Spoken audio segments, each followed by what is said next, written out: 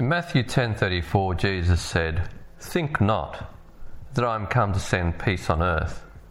I came not to send peace, but a sword." And today, by the grace of God, I want to unsheath the sword of the Spirit, which is the Word of God. For the Word of God is quick and powerful and sharper than any two-edged sword, piercing even to the dividing asunder of the soul and spirit, and of the joints and marrows. Hebrews 4:12. Today I want us to be hewed by the Word of God, to be slain by the words of His mouth, as Isaiah 6:5 tells us. I want us to be broken, to fall dying on the rock. Because as John 12:24 says, "Except a corn of wheat fall into the ground and die, it abideth alone. But if it die, it bringeth forth much fruit."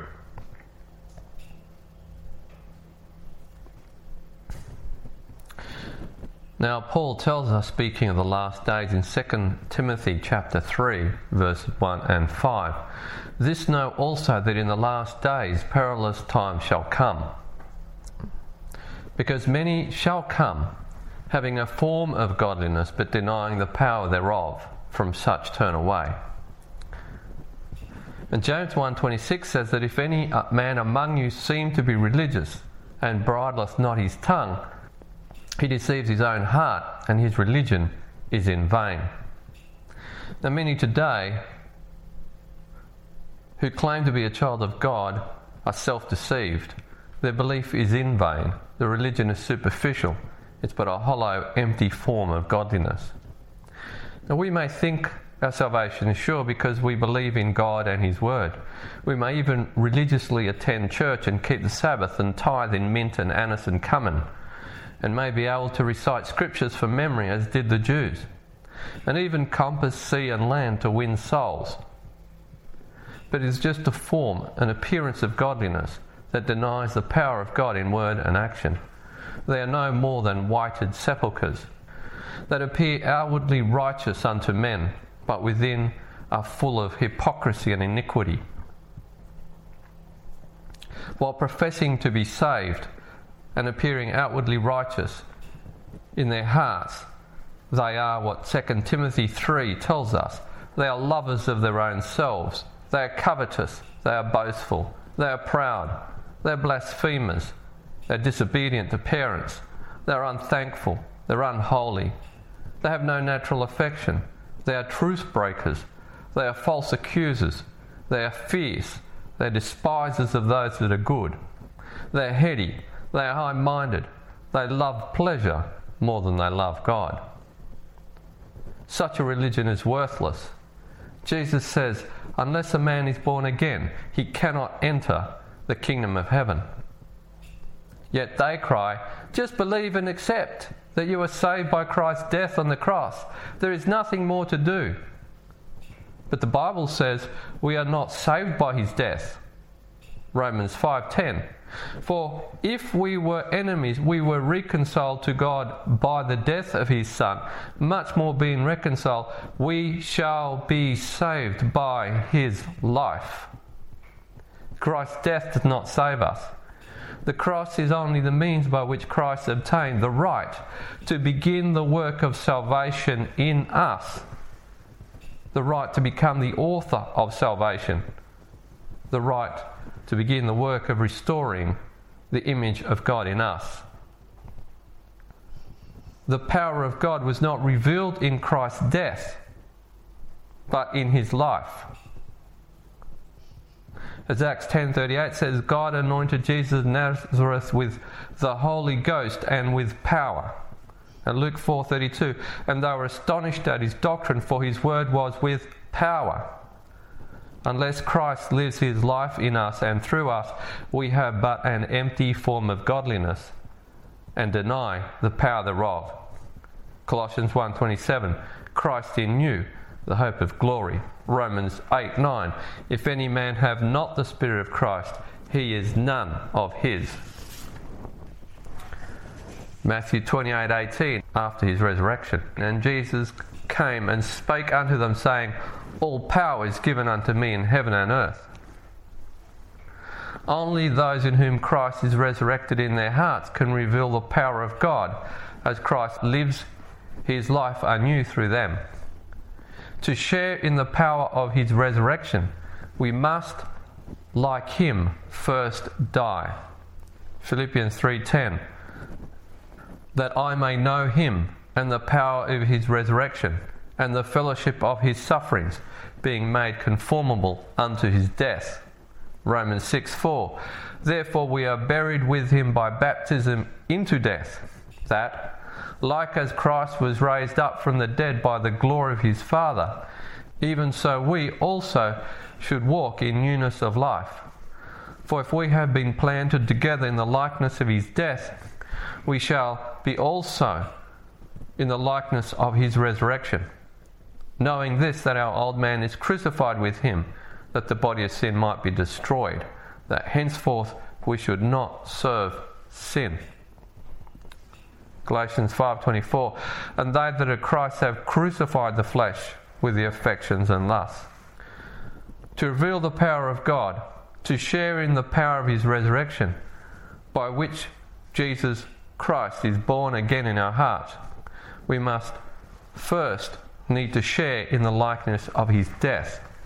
Without sharing in his death, we can only ever have but a hollow form of godliness. There will be no newness of life, no victory over the flesh. Instead of sharing in his life, the works of the flesh we will do: pride, selfishness, high-mindedness, loves of pleasures. We will have taken the name of Christ upon us in vain. Signs of the Times, 1890, 24th February says, so deceitful is the human heart, so skillfully do the cherished passions justify themselves, that many will pass on in deception, satisfied with a counterfeit religion and fraudulent sanctification, until probation closes and the harvest is past. The Scripture commands us, examine yourselves whether ye be in the faith. Prove yourselves.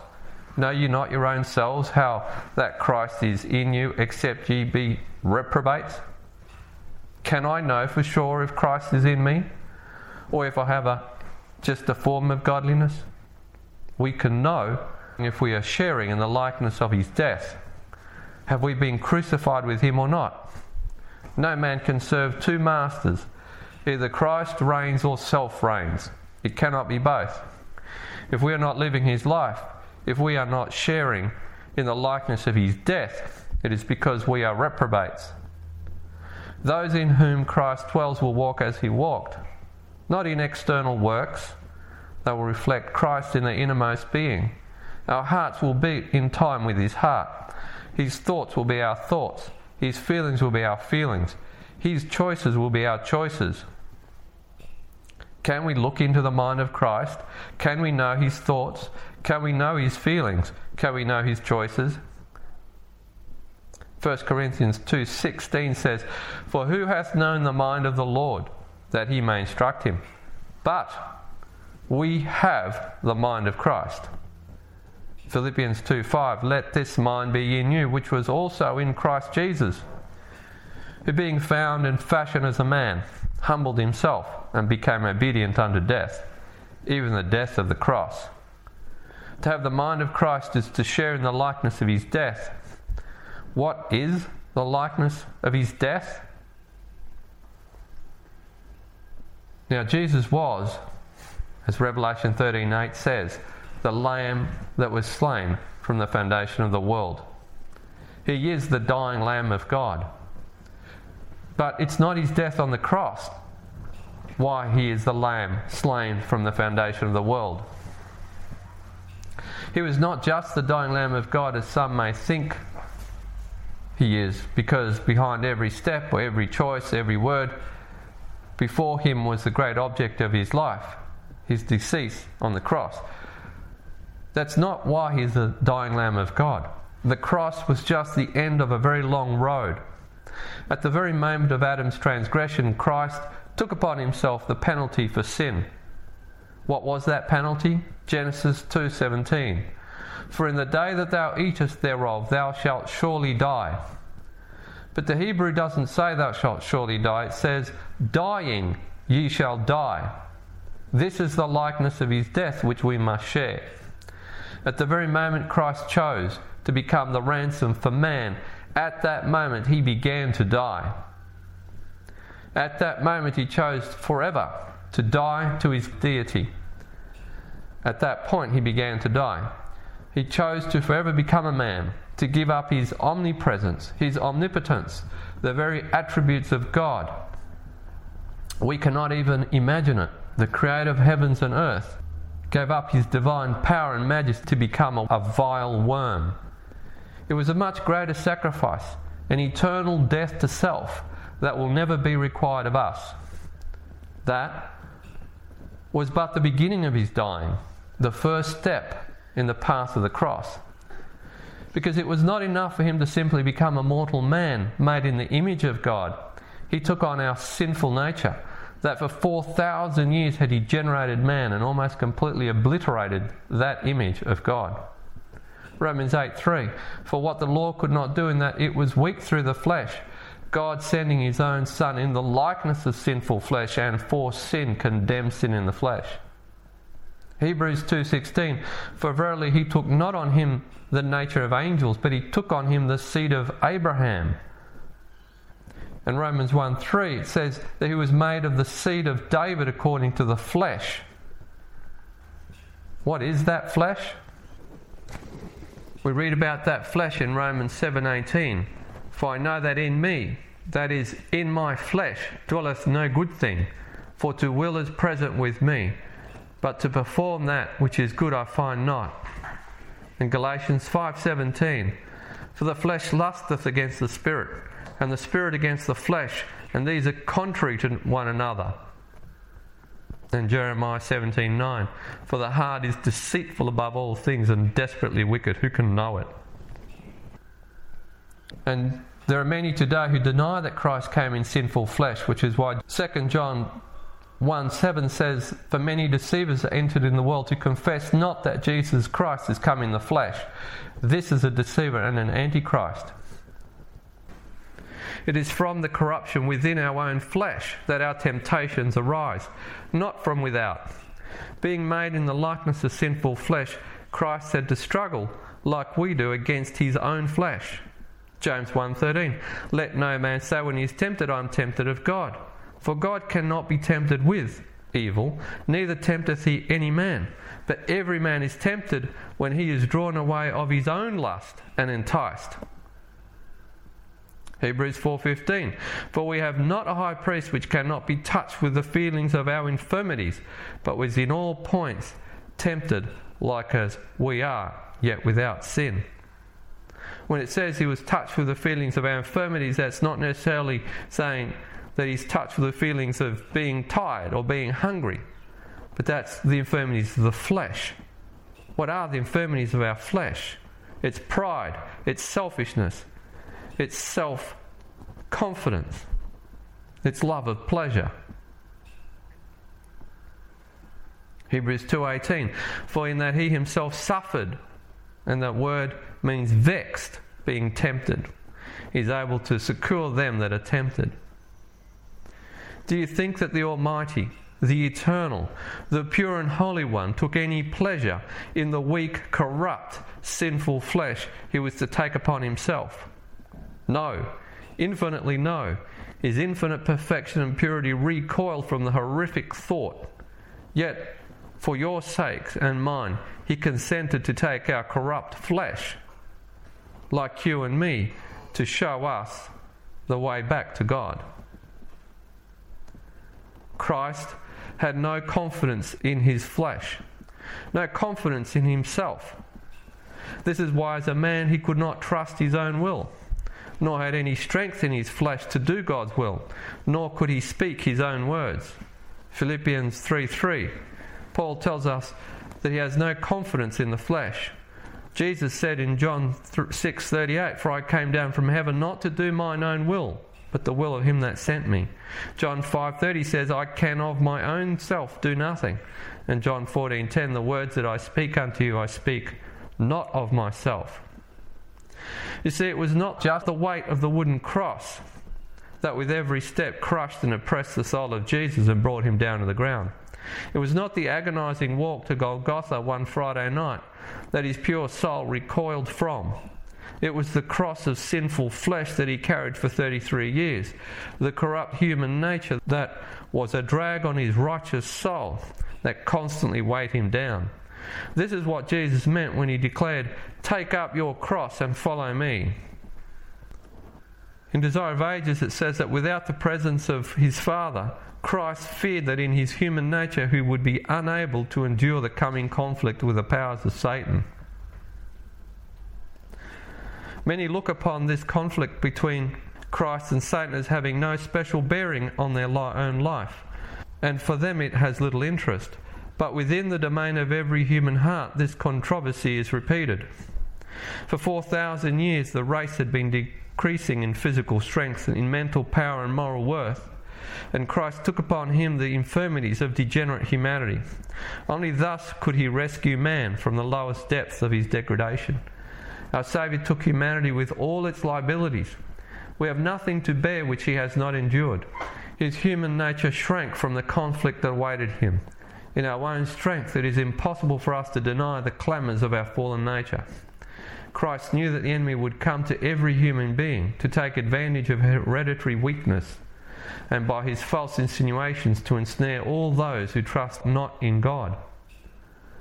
And by passing over the ground which man must travel, our Lord has prepared the way for us to overcome. What do you think Christ felt about his human flesh? Was he proud of it? Do you think that as a man, he who had designed the heavens and the earth and all that in them is, and who in heaven knew all things, was proud of the wisdom and knowledge he possessed? Do you think that as a man, the Almighty, whose word had been with power, for he spake and it was done, was satisfied with the weakness of his flesh?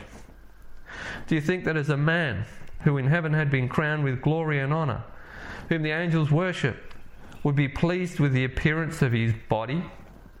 Do you think that as a man, who had inspired the psalmist, who put the words in the mouths of the prophets, who taught the birds to sing, was content with his own eloquence?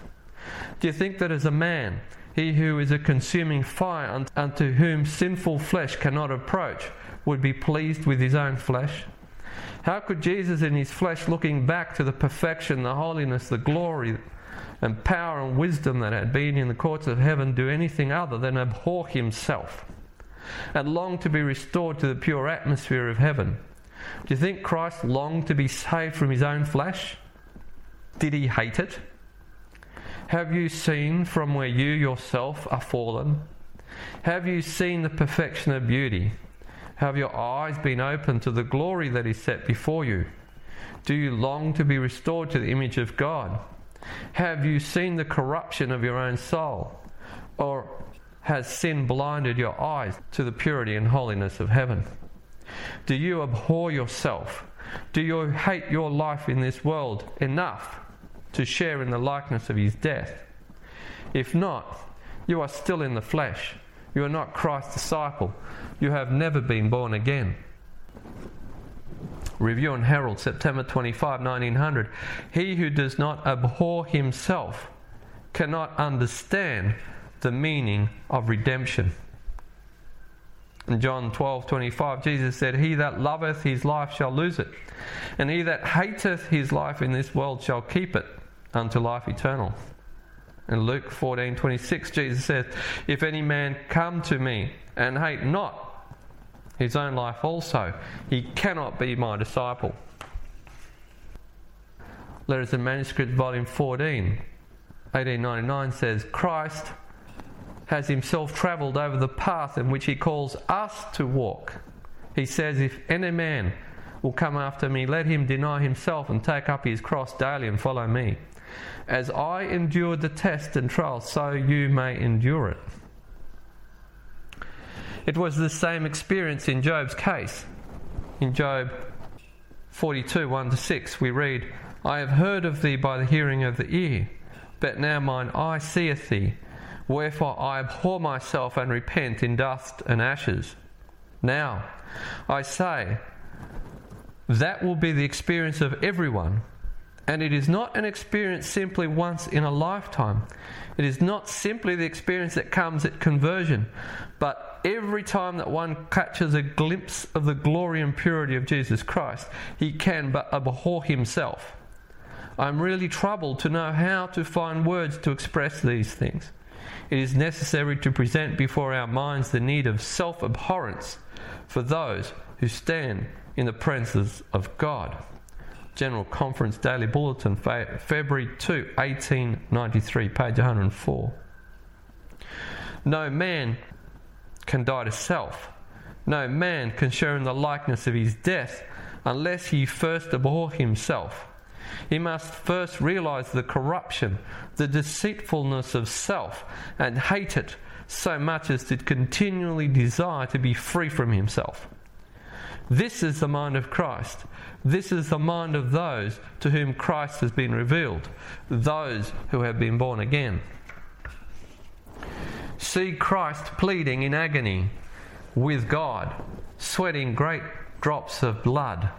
Not my will, but thine be done. Luke 22:42. Why do you think Jesus spent entire nights in prayer? As we're told in Hebrews 5:7, who in the days of his flesh, when he had offered up prayers and supplications with strong crying and tears unto him that was able to save him from death, and was heard in that he feared. This verse makes no sense if we believe it says that Jesus wanted to be saved from dying and that he was heard because of his prayers, because he wasn't heard, he did die. This verse only makes sense to say that Jesus wanted to be saved from eternal death. And the only way he could be saved from eternal death was by the means of death to himself. In fact, the word from, which says to be saved from death, can actually be translated, and is translated in the Bible many times as by. When he offered up prayers and supplication with strong crying and tears unto him that was able to save him by death, and was heard in that he feared. His prayer was heard. He died to self. The ultimate death. A continual dying to self. Dying, ye shall die. That was the form of his death, the likeness of his death. Only as Christ died to self continuously could God dwell in him.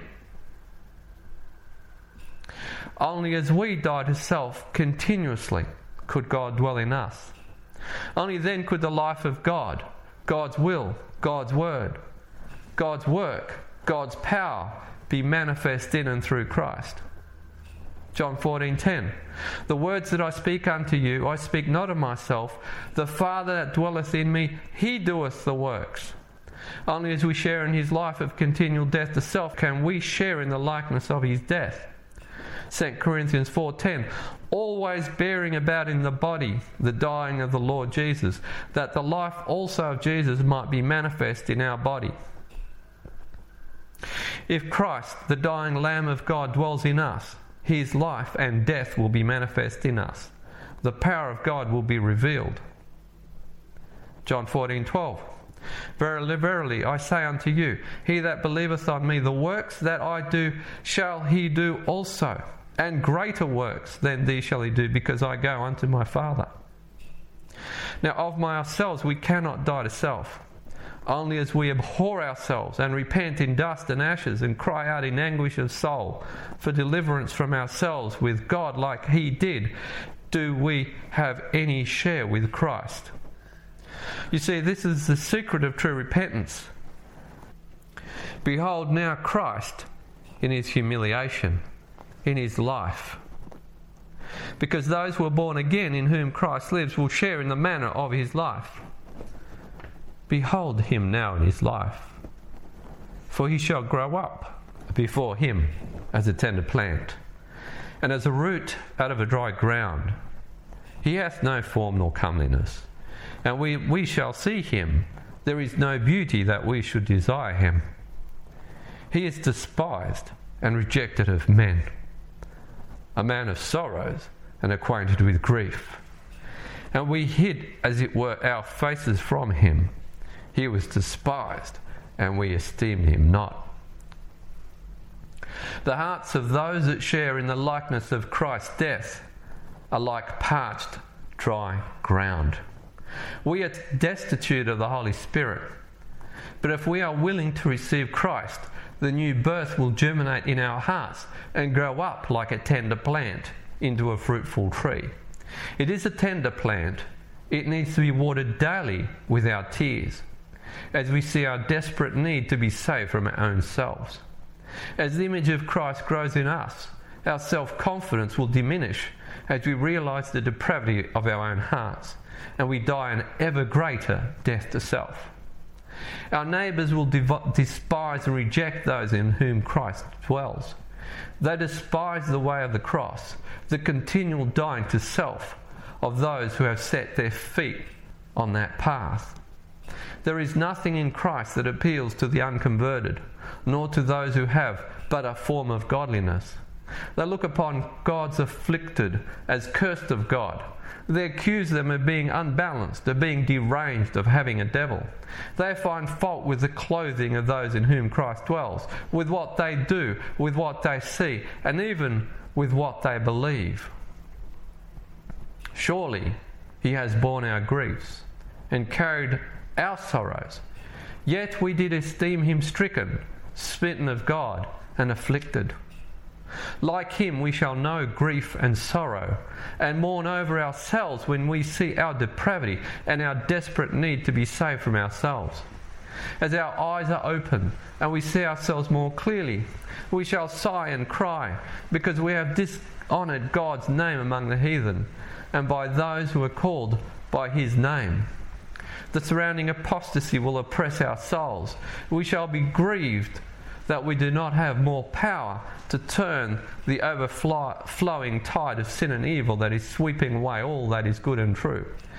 We will be conscious of the wounds that our transgressions have caused us, and the weight of our iniquities that we ourselves have laid upon our hearts, and will cause us to cry out for deliverance from sin and self. 5 Testimonies 2:10 says, "The class who do not feel grieved over their own spiritual declension, nor mourn over the sins of others, will be left without the seal of God." Those who share in the likeness of his death will be those who know what it means when Joel 2:12 says, "Therefore also now saith the Lord, turn ye even to me with all your heart, and with fasting, and with weeping, and with mourning." There are those who know what James meant when he wrote in James 4:9, "Be afflicted and mourn and weep. Let your laughter be turned to mourning, and your joy to heaviness. Humble yourselves in the sight of the Lord, and he shall lift you up." And they will know what it means to receive the spirit of Zechariah 12:10, where it says, "And I will pour upon the house of David and upon the inhabitants of Jerusalem the spirit of grace and of supplications. And thou shalt look upon me whom they have pierced, and thou shalt mourn for him as one mourneth for his only son, and shall be in bitterness for him as one that is in bitterness for his firstborn. But he was wounded for our transgressions, he was bruised for our iniquities. The chastisement of our peace was upon him, and with his stripes we are healed." The chastisement of God is upon those who are sharing the likeness of his death. But they do not complain as a sheep before its shearers, for they know that they deserve nothing else, because they know that they are unprofitable servants, that they are the chief of sinners. Instead, they rejoice that God dwells with them as a father, for he must purge them, that through stripes we might be healed of our soul sickness, and purify the sons of Levi, and purge them as gold and silver, that they may offer unto the Lord an offering in righteousness. That as sons and daughters we must learn obedience by the things which he suffered. For all we like sheep have gone astray. We have turned every one unto his own way, and the Lord hath laid on him the iniquity of us all. Those who are Christ know that they are the lost sheep that the Good Shepherd has left heaven to save. They know they are, but at the peril of their lives, surrounded by the darkness and deceitfulness of this world, where the devil goes around as a roaring lion, seeking to devour them, as a wolf in sheep's clothing, seeking to deceive them. They know that Satan's greatest ally, their greatest enemy, is their own flesh, their own ideas, their own ways. They know they are blind and poor and naked, and know that their weakness, that their own heart is deceitful above all things, which has often led them to turn to their own way, a way that seemeth right unto a man, but the ways thereof are the ways of death. They cry out unto him day and night, Spare me, O God, and save me from myself. And he was oppressed and afflicted, and yet he opened not his mouth. He is brought as a lamb to the slaughter, and as a sheep before her shearers is dumb, so he openeth not his mouth. For he was taken from prison and from judgment. And who shall declare this generation? He was cut off out of the land of the living. For the transgressions of my people was he stricken. And he made his grave with the wicked, and with the rich in his death, because he hath done no violence, neither was any deceit in his mouth. Now Paul tells us in 2 Timothy 3:12 that all who will live godly in Christ Jesus shall suffer persecution. And Jesus says, Remember the word that I said unto you, the servant is not greater than his Lord. If they have persecuted me, they will also persecute you. If they have kept my saying, they will keep yours also. Why is it that today we who claim to be Christ's followers do not suffer persecution? Those in whom Christ lived will go to prison, to judgment, and be condemned as evildoers, heretics, criminals, and will lose their lives for his sake. Their names will be classed with the wicked, but they count it all joy to suffer together with Christ. God is pleased with the sacrifice of his saints. The blood of martyrs is seed. They are dying to self that others might live. It is in this act alone that God's will can be fulfilled, that many transgressors be brought to repentance. Like Christ, for the sake of the lost, his followers will pour out their souls unto death as he did. Through sharing in the likeness of his death, as righteous servants, they will bring many sons to glory. Each day they are to set their steps in the way of the cross, dying to self that Christ may live through them, that his mighty power to recreate man in his own image may be manifest, and his name alone be glorified. Behold now Christ in his glory. Worthy, worthy is the Lamb that was slain to receive power and riches and wisdom and strength and honour and glory and blessing. Behold him in his glory. Behold the selfless dying Lamb of God. For you and I, Christ stretched out his mighty arm and embraced loathful, sinful flesh, binding it to himself, and plunged himself head first into the abyss that was the penalty for sin, that sinful flesh might be destroyed in himself, unless by some means he could free his soul from the grip of sinful flesh. His eternal death was certain. He could not see past the portal of the tomb, but through God's power he expelled self from his own soul, perfecting selflessness. The lake of fire into which he plunged consumed his sinful flesh and self, from which it was inseparable, but could not hold his selfless soul, which arose in victory and glory. He has led the way and shows us, who are in bondage to our sinful flesh, how we too may pass from death unto life and share in his glory, by pleading with God in strong cries and tears to expel self from our own souls. Hebrews 5:9. And being made perfect, he became the author of eternal salvation unto all them that obey him. Christ's glory was in taking sinful flesh, the result of sin, and its penalty in its fullness of dying ye shall die. It was in his continual dying to self that God could be revealed through his life, and his name alone be glorified. It is only as we understand the likeness of Christ's death, the nature of his suffering, that we see the glory of the Lord. Then, as we put on the mind of Christ and share in his suffering, that we are changed into his glorious image. 1 Peter 4:1, for as much as Christ has suffered for us in the flesh, arm yourselves likewise with the same mind. For he that has suffered in the flesh has ceased from sin. 2 Corinthians 3:18, but we all, with open face beholding in the glass the glory of the Lord, are changed unto the same image from glory to glory, as by the Spirit of the Lord. Christ says, take my yoke upon you and learn of me, for I am meek and lowly of heart, and ye shall find rest unto your souls. To him that overcometh will I grant to sit with me in my throne, even as I overcame and sat down with my Father in his throne. And 1 Peter 2:21, for even hereunto were ye called, because Christ also suffered for us, leaving us an example that ye should follow in his steps. What is his example? How did he overcome?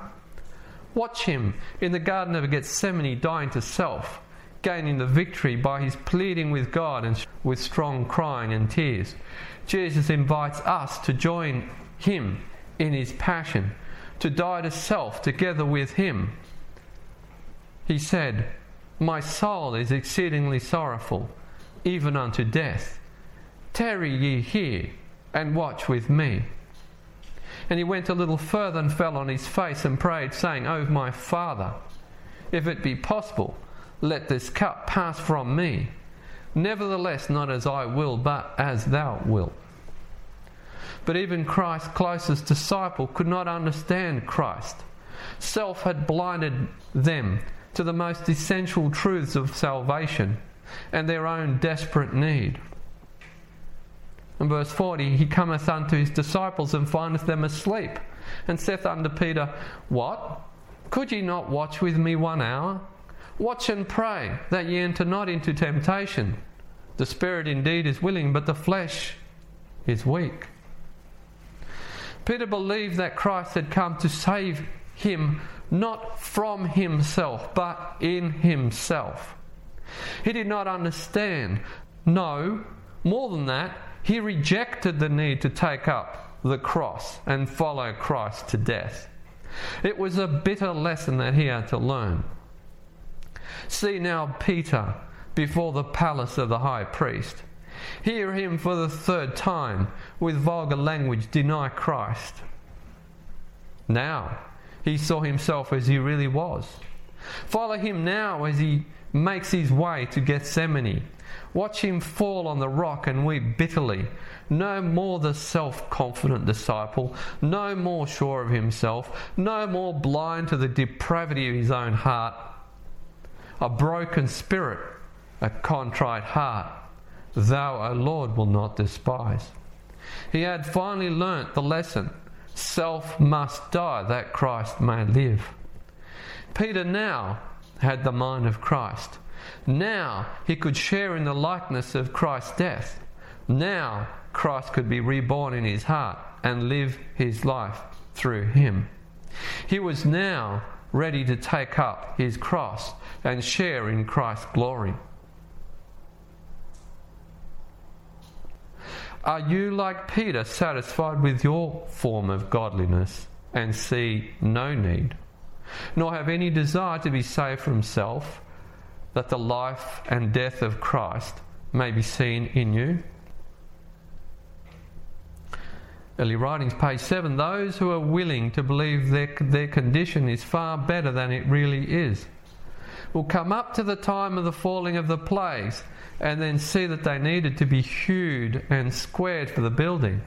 But there will be no time then to do it, and no mediator to plead their cause before the Father. Today Christ invites us to watch with him, to share in his sorrow, to plead in bloody agony with God to save us from our own selves. It is a death and life struggle. God's Amazing Grace, page 318.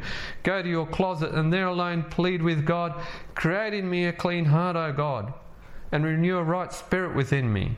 Be earnest, be sincere. Fervent prayer availeth much. Jacob-like, wrestle in prayer, agonize. Jesus in the garden sweat great drops of blood. You must make an effort. Those in whom Christ dwells will have his mind and will overcome as he overcame. If we do not abhor ourselves, we will not with strong crying and tears plead with God as he did, that self might die and that Christ may live, and his power be revealed through us, and his name alone be glorified. For too long Christ has been standing without the door, waiting to come in, but we have kept him waiting. Many are content with a theory of Christianity, a veneer of supposed faith, a superficial religion that claims salvation not from self but in self. They do not desire the mind of Christ. They want a form of godliness that denies the power of God to recreate man in his own image. They look for a wide gate and a broad way, one that is wide enough for flesh to enter into, where self does not need to be left behind. Christ said, "Enter ye at the strait gate, for wide is the gate and broad is the way that leadeth to destruction, and many there be which go therein. Because strait is the gate and narrow is the way which leadeth unto life, and few that be that find it." How much longer will Christ wait on the other side of the door? Will he pass you by? Will you plead with God today to share in the likeness of his death, so that the power and life of Christ may arise in your heart? The choice is before you. Will you die to self, or will you die together with self in the lake of fire? Choose ye this day.